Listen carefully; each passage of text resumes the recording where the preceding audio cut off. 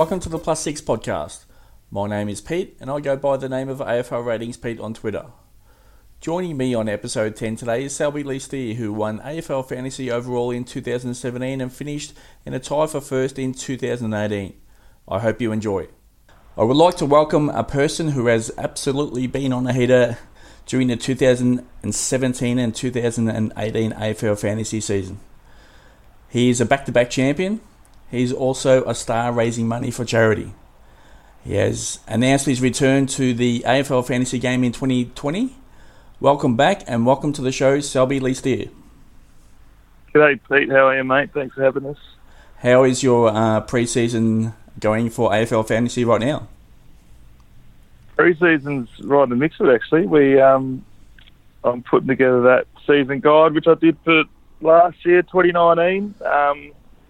Try to expand it a bit and put a few more features which I'll probably bit a bit more than I could chew. That's taking a lot longer than last one. So I'm still in the middle of that, which I'm hoping to launch mid-Feb. So certainly at the moment I'm spending a lot of time looking through the numbers. So well into the season. Fantastic, and that is great news. You have previously done some great work raising funds for the Starlight Foundation. Can you tell the listeners a little bit about the foundation and your plans for charity this season? Yeah, well, Starlight Foundation, it's about basically it looks after those unfortunate kids who are ill and sick in hospitals. They just provide some great. These kids are obviously in positions where aren't as lucky as some other kids, spending a lot of time in hospital. So they spend a lot of their time and resources and money providing experiences and fun and making and brightening the lives of these young kids. So I originally got involved with the charity through a good mate of mine and plays footy for GWS called Matt DeBoer. He's on the board at Starlight and I was mates with him in WA and then obviously moved over to Sydney. So I was living, not with him, but obviously in the same city with him, so pretty close with him. And he first gave me the introduction to the foundation and it's obviously as good as advertised. They do some great stuff, so obviously wanted to help out with them. And more recently, been providing a fantasy resource to all the coaches out there,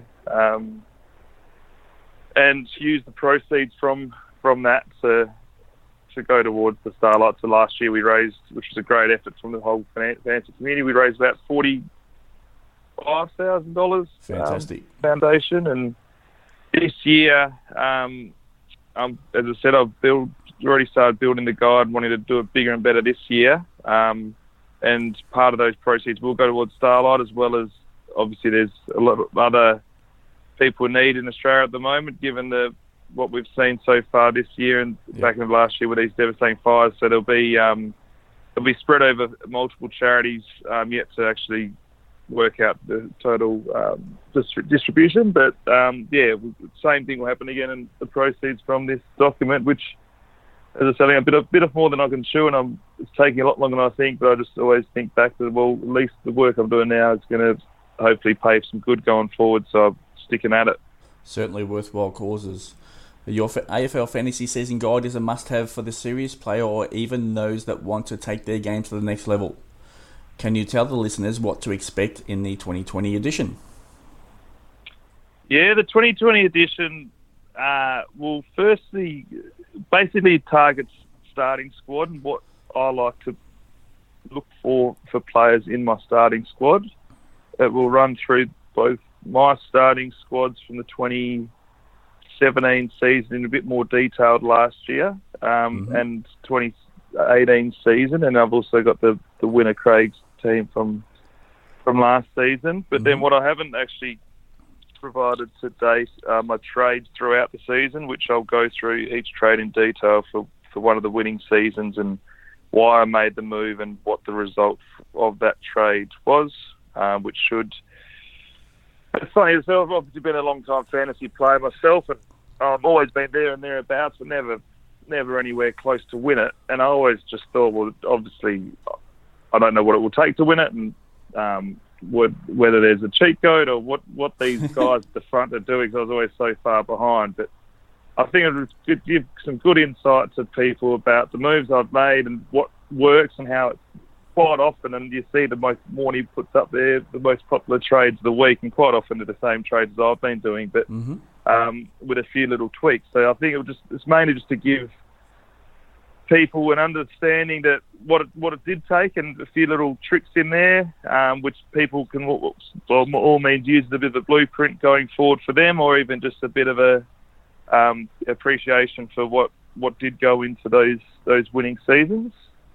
And then I go through every player in the comp and the stats which I like to look for and target for my players in my starting squad. I always look for players who it's not groundbreaking. Everyone does the same thing, but look for players with upside and certain categories and scenarios I look at which could lead to some upside in the price they started at. So it goes through each player's stats, and then I've added a comment on each player about what I think their prospects are going to be for the upcoming season. So it's a fine balance. Obviously, myself too, who likes to do my own research, I certainly don't want to provide, not that I've got the answers, but tell people this is exactly the team you need to start with and this is the answers. And so people who just want to buy a bit of a cheat sheet, it's certainly not that. It's more of like, I see it as like a form guide for a horse race where it goes through the stats of the players and the important stats, which I think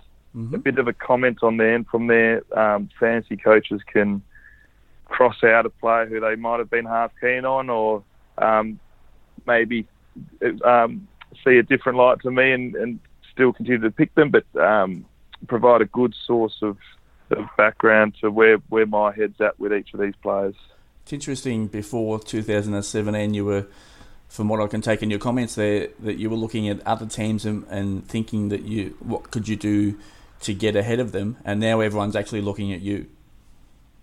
Yeah, exactly. And that's why it's good to be able to provide. I think I haven't cracked the code, but certainly for those 2 seasons and last season, which I sat out of, I certainly don't think I would have won it. There's certain players who I was very bullish on, who, whether they got injured or didn't live up to the expectations, but there was also a lot of players who certainly would have been in my starting side, which you look at Craig, the winning team, and Harmy, who came second, was leading most of the season. They were very similar to the teams which followed the philosophy which I have. So I think, particularly for those last 3 years, the system I have worked, which I kind of stumbled upon in the first year when I won it, and then the second year I kind of followed that game plan and blueprint to a T, which proved to work successfully as well. So I feel like I've got a system which works. It might not work every year, and that's the beauty about fantasy. I know that the year I won the first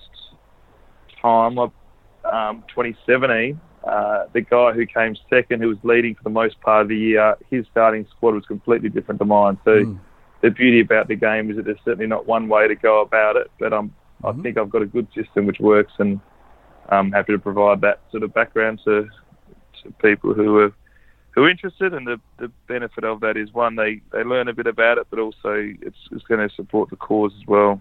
There's always a different path and a unique path to first. Have you set a price for the season guide this year? I haven't. It'll be around the mark of last year. Also, which I did the previous year. I obviously am very appreciative of those who've supported it. So there'll likely be a slight discount to those who purchased the previous year. But it'll be in the range of somewhere in between the $30 mark is where it was last year, and will likely be again this year. But I certainly haven't. I've been too busy punching out these numbers and typing up these buys to give it the next step yet. Extremely great value. I certainly purchase it, and will be doing again in February. I highly recommend this as an absolute resource for AFL fantasy coaches. What was the biggest difference on creating your round 1 team in 2017 and round 1 team in 2018? Biggest difference to those 2 teams? It wasn't much, to be honest with you. As I said, I had that team which worked well in 2017, and it wasn't. There's a lot of trial and error in the years leading up. I did a bit of a different system in 2017 and tried to follow that quite closely, and similarly in the 2018 season, that being paying up for the more expensive rookies who certainly have the job security there and potential to score high, although it is tempting because you're always a couple of $1,000 short of going from a premium to an uber premium in the midfield. Mm-hmm. And you think, boy, if I just get rid of this young draftee who's costing me $240,000 and get a basement rookie at 170 who's named in round one, all of a sudden I can turn a Luke Parker into a Zach Merritt, or whoever it would have been. So the temptation's always there, but I stuck to my guns and paid up for the rookies and settled for obviously had some Uber premiums throughout there, but you can't get all the players, and there's buzz players every pre-season, and it's just about you're not going to be able to fit them all in there, and you just want to make sure you prioritise those ones which you think are the most important. There's some great insight there. What is your process throughout the Marsh Series pre-season games? Marsh Series, I'll watch it. Look at the numbers. It's a tricky one. Obviously, teams are trialling a lot of young players and players in different positions. So you can't read, and it's shortened quarters as well. And I know that myself, I certainly don't play at that level. I play at a small-time amateur club, but I know I'm more of an older player now. So come pre-season, I barely even try. I run around, try not to get hurt. So you certainly don't read too much into it for the premiums. Mm-hmm. That's my point of view. But rookies, by all means, you should look at their role, their points per minute. But certainly, I like looking more so at the rookies, their under 18 scores and their state league scores to know if they're a scorer, and then in terms of the up and comers, looking at their back end of the previous year and their last couple of games. I think that's a fair indication than the JLT. Having said that, or the Marsh Cup, sorry, it is these days. Like Travis Boak jumped off the map in the pre-season cup last year, or pre-season series, and that form followed through, and he had a great season. Mm-hmm. But then there was just doing the buys before I did Angus Brayshaw's yesterday, who had that monster pre-season. I think he went at 2 points per minute, which is unheard of, over 2 points per minute in the pre-season, scored 2 150s in very small game time, and that certainly trapped a few players or coaches who selected him, and he was a season wrecker for a lot. So you certainly shouldn't throw your plans out the window just on the back of a couple of pre-season games. Do you set a team up prior to the series and adjust as you go, holding those premiums in place for rookies? Yeah, certainly. And the comp started yesterday, and people are starting to put teams together, and rookies, you basically could almost just have them not even there until the teams are out on the Thursday. It all depends on selection when it comes to the rookies. So certainly JLT, and you keep a close look at them there. But yeah, I'd normally put my team together prior to that JLT or Marsh Cup series and adjust going forward from there. Just quickly, have you already entered for the 2020 AFL Fantasy season? And at what time after open did you enter, if you have? Well, I actually haven't. I haven't entered, so I'm leaving myself vulnerable again. Yes. So hopefully it is. If I do get in that position this year, that comes to be the issue. So I'll be happy if that's the case, to be honest with you. I'm still putting together all my research first prior to putting pen to paper on the team. I was in the competition under an hour after open just because of you. Good on you.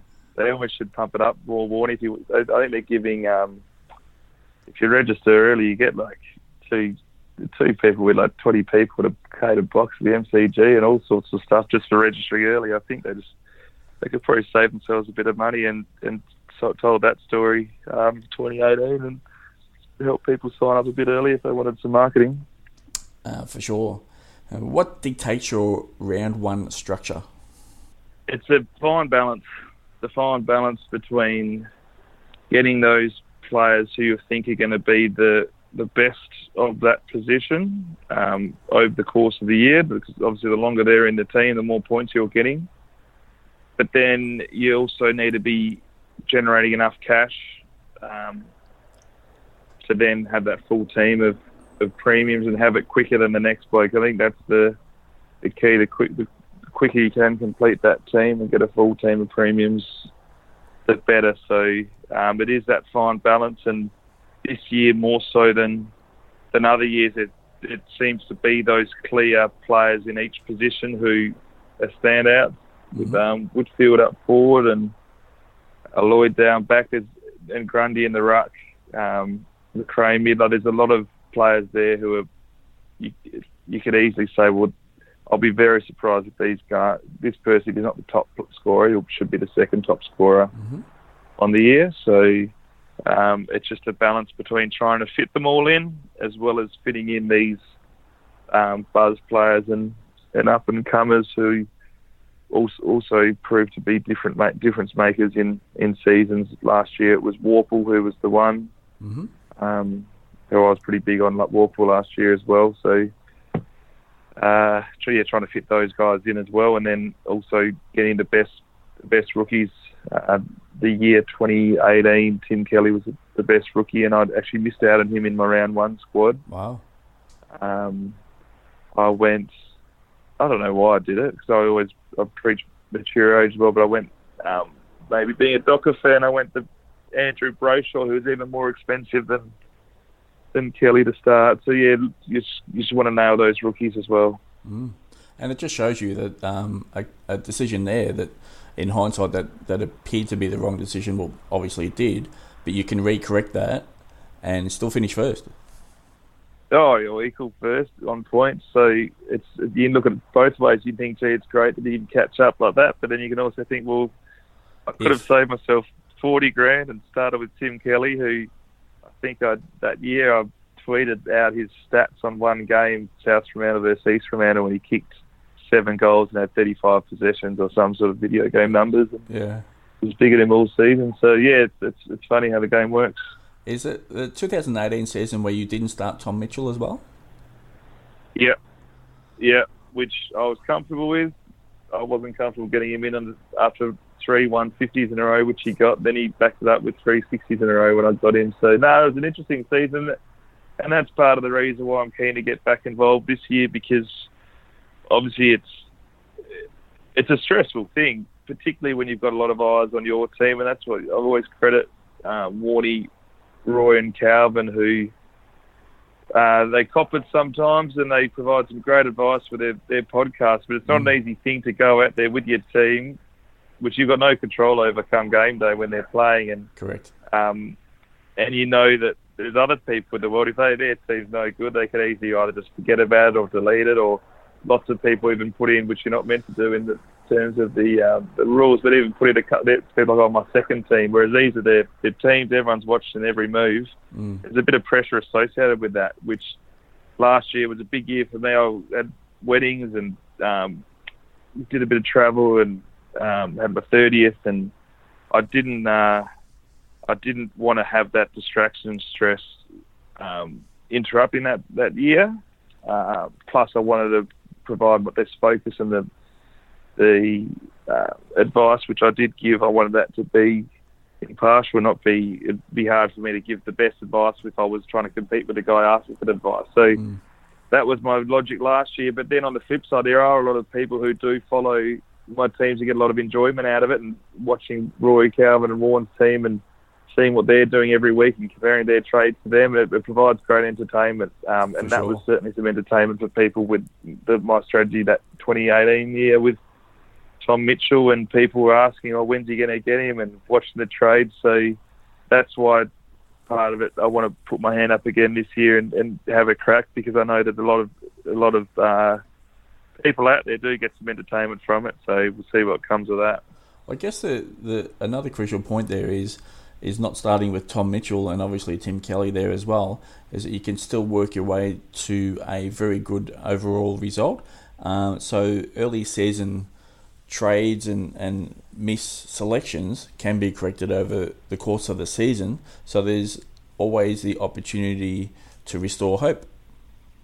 Yeah, absolutely. And the beauty of fantasy, and that's why I like it, but 2 trades per week, unlimited, you can, particularly early in the season, you can correct those mistakes you've made. And sometimes you almost have too many trades than what you need because you feel like you have to trade. You trade someone out who eventually goes off and probably outperforms the one you've traded in. So it's a great game in that sense. And by all means, you see a few after round 1, people are like, "Oh, season's over. I've had a shocker, or someone's been injured, or someone hasn't performed," and they think it's over. Whereas it's certainly not over. It's a long season. The 23 weeks.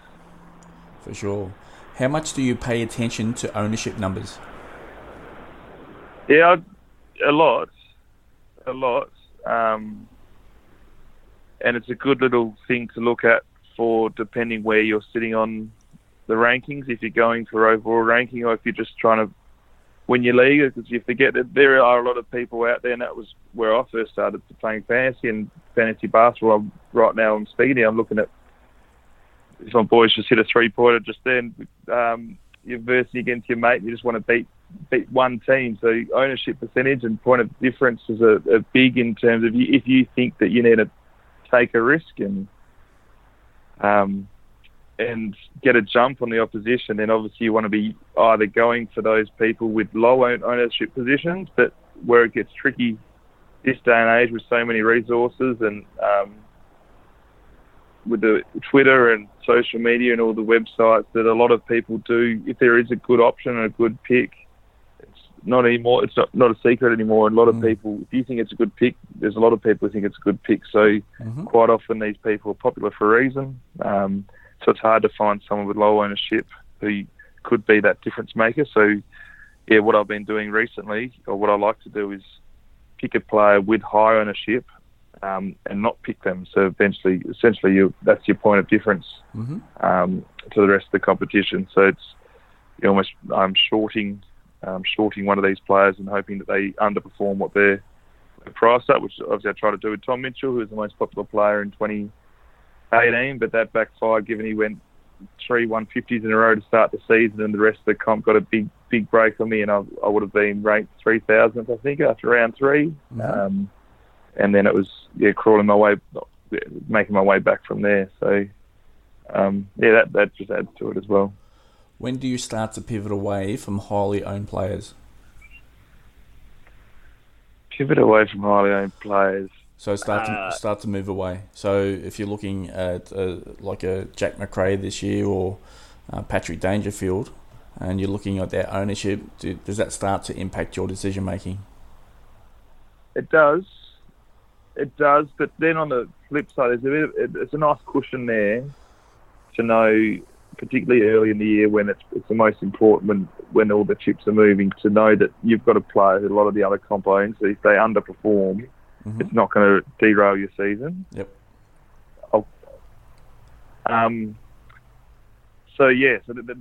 Sometimes it's a good thing, and I'll pick someone purely because they are the popular option. Not that I may think there's a better option, but in terms of risk reward, it's like, well, there's no point me taking a risk on this other player. If he backfires, I might as well just follow the crowd and have less point of differences with the main ones, and make sure that I'm more confident these other point of differences are going to outperform.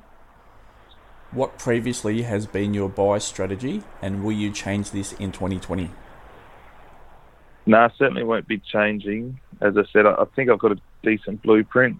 It's worked 2 years in a row, and I probably should, even hindsight, but I should have even tracked a team of what I would have done last year and just seen how that would have gone. But I think it would have been, certainly wouldn't have won, but it would have gone well enough. So I'm certainly going to keep that same strategy, and through the buys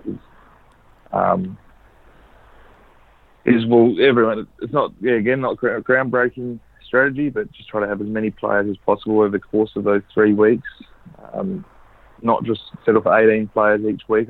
I like to get to 20, 21, and these as in terms of spectating and watching the footy, I love the bye period because it means if you do have a player who has a shocker, as it gets tagged and gets a 50 or a 60 or an injured, you can kind of relax on it. It's not going to ruin your weekends. You know, well, that score's not going to count. Yep.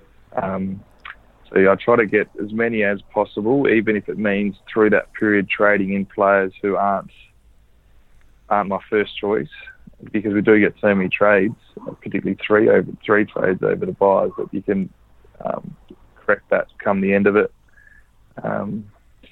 That's the main thing, and making sure that you do come out with a better side than what you started with. So although I did say you might prioritise a player who works best with your structure, you still want to make sure that come the end of the 3 weeks, your team's a lot better than what it was prior to the season, prior to the bye period.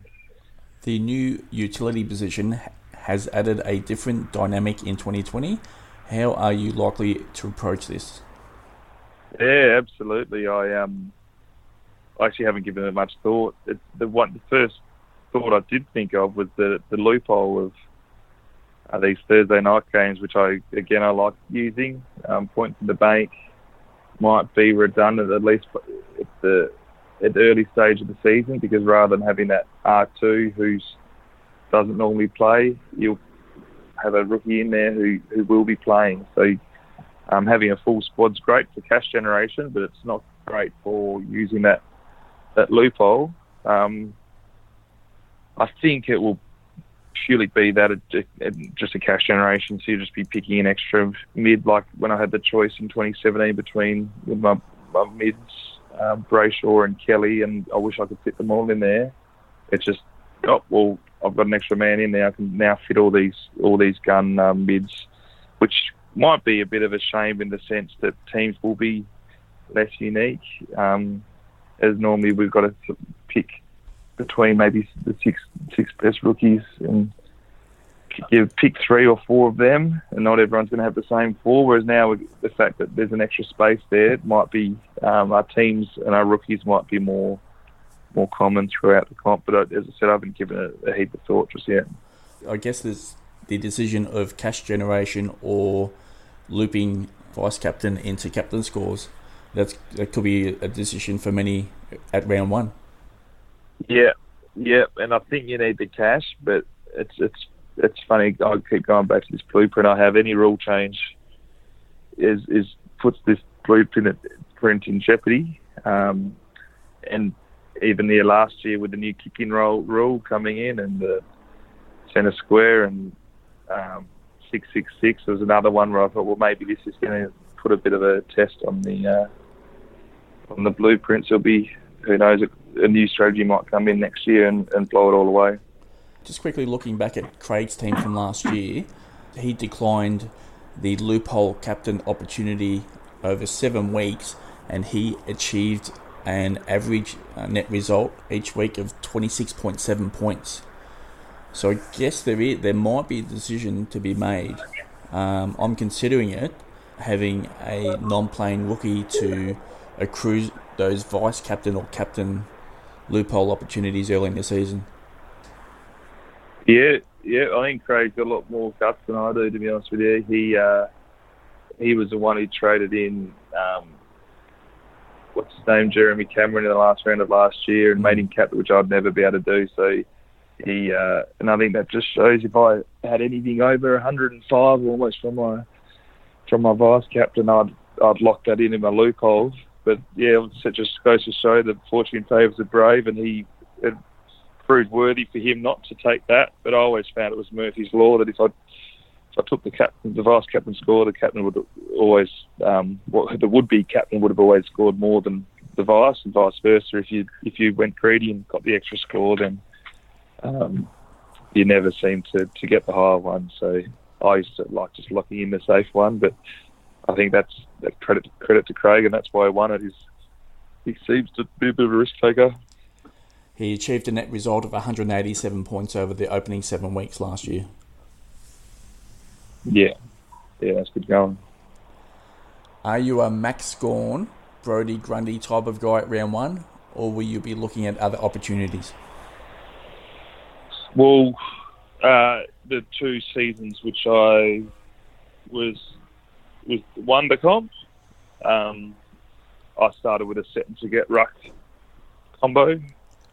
So going back to the blueprint would suggest pick the 2 rucks you think will be the highest scoring 2. Mm-hmm. Obviously, those years didn't have the value rucks available, which are available this year in terms of the Jacobs,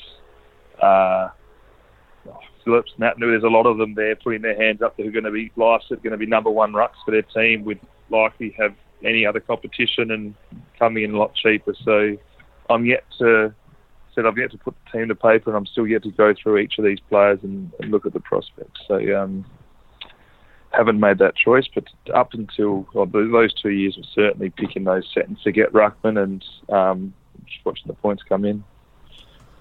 Food for thought, definitely there. How much emphasis do you place on value at round 1? Does this restrict the amount of players you will select over 800k, especially in the midfield? Yeah, it's just, again, it's a fine balance, because the midfield's where there's the uber premiums, and we've seen over the last few years there is a big gap between just your regular gun midfielder, and there's good midfielders in the comp who they're elite players of the competition, and they're just, for the last 7 years, they just 100 their mark. Whether it's Pendlebury or Wines, there's a lot of them you go through and you look at their average and Shield, and they're good players, and you think you're shocked that their best career score is 100 or 102. But then there's the uber premium mids of McRae's, Mitchells, who just go these 120s regularly, and it's a big difference, and they add up. So, a lot of thought needs to go into whether it's worth accepting the 15 points less per game, but as long as you think you can make that up through other positions and over the course of the year, then it's certainly worthwhile. We're pretty fortunate this year that we've been handed a gem. The fact that we can get Tom Mitchell in at price at 90 when the man's gone 120 multiple times. It's funny how the pricing system of the competition works, where it's a 30% discount if you miss 10 games of that year. Mm-hmm. I think they didn't expect that to apply that on someone who's averaged 128 the prior year, because all of a sudden 30%, almost 40 points under price. Mm-hmm. So we're lucky in that sense that we might be able to take the cake and eat it too, and get those players priced at 90, being a Tom Mitchell, who have the ability to go to 120, and then you've still got the bit of money to go and get a few of these top guns where there's a fair few of them. Dunkley could well be a similar bloke. I've always got hopes that Clayton Oliver's going to eventually be a 115 or 120 sort of guy. So there's a few guys there who are at the top of our options. On to our final question of the podcast. For those targeting overall winner and the potential stress and reward competing, what is your best piece of advice for those that will go through this in 2020? Go through this in terms of, you mean go through the stress? Yeah. Or be in that position. Or to be in the position, you buy the guide. Yeah. Bit of a pump up, so that should be available I'm trying to get it done by mid-Feb, but obviously get us on Twitter and I'll keep you updated on that. But mid-Feb's what I'm targeting. Yep. The stress is certainly a big one and almost underrated. That because I love watching footy, and it gets to the stage where it's hard to watch games of footy where I'd find myself just going to the pub instead with the boys and not even looking at footy scores, because I know that obviously watching the game's not going to help you get the scoring. Yep.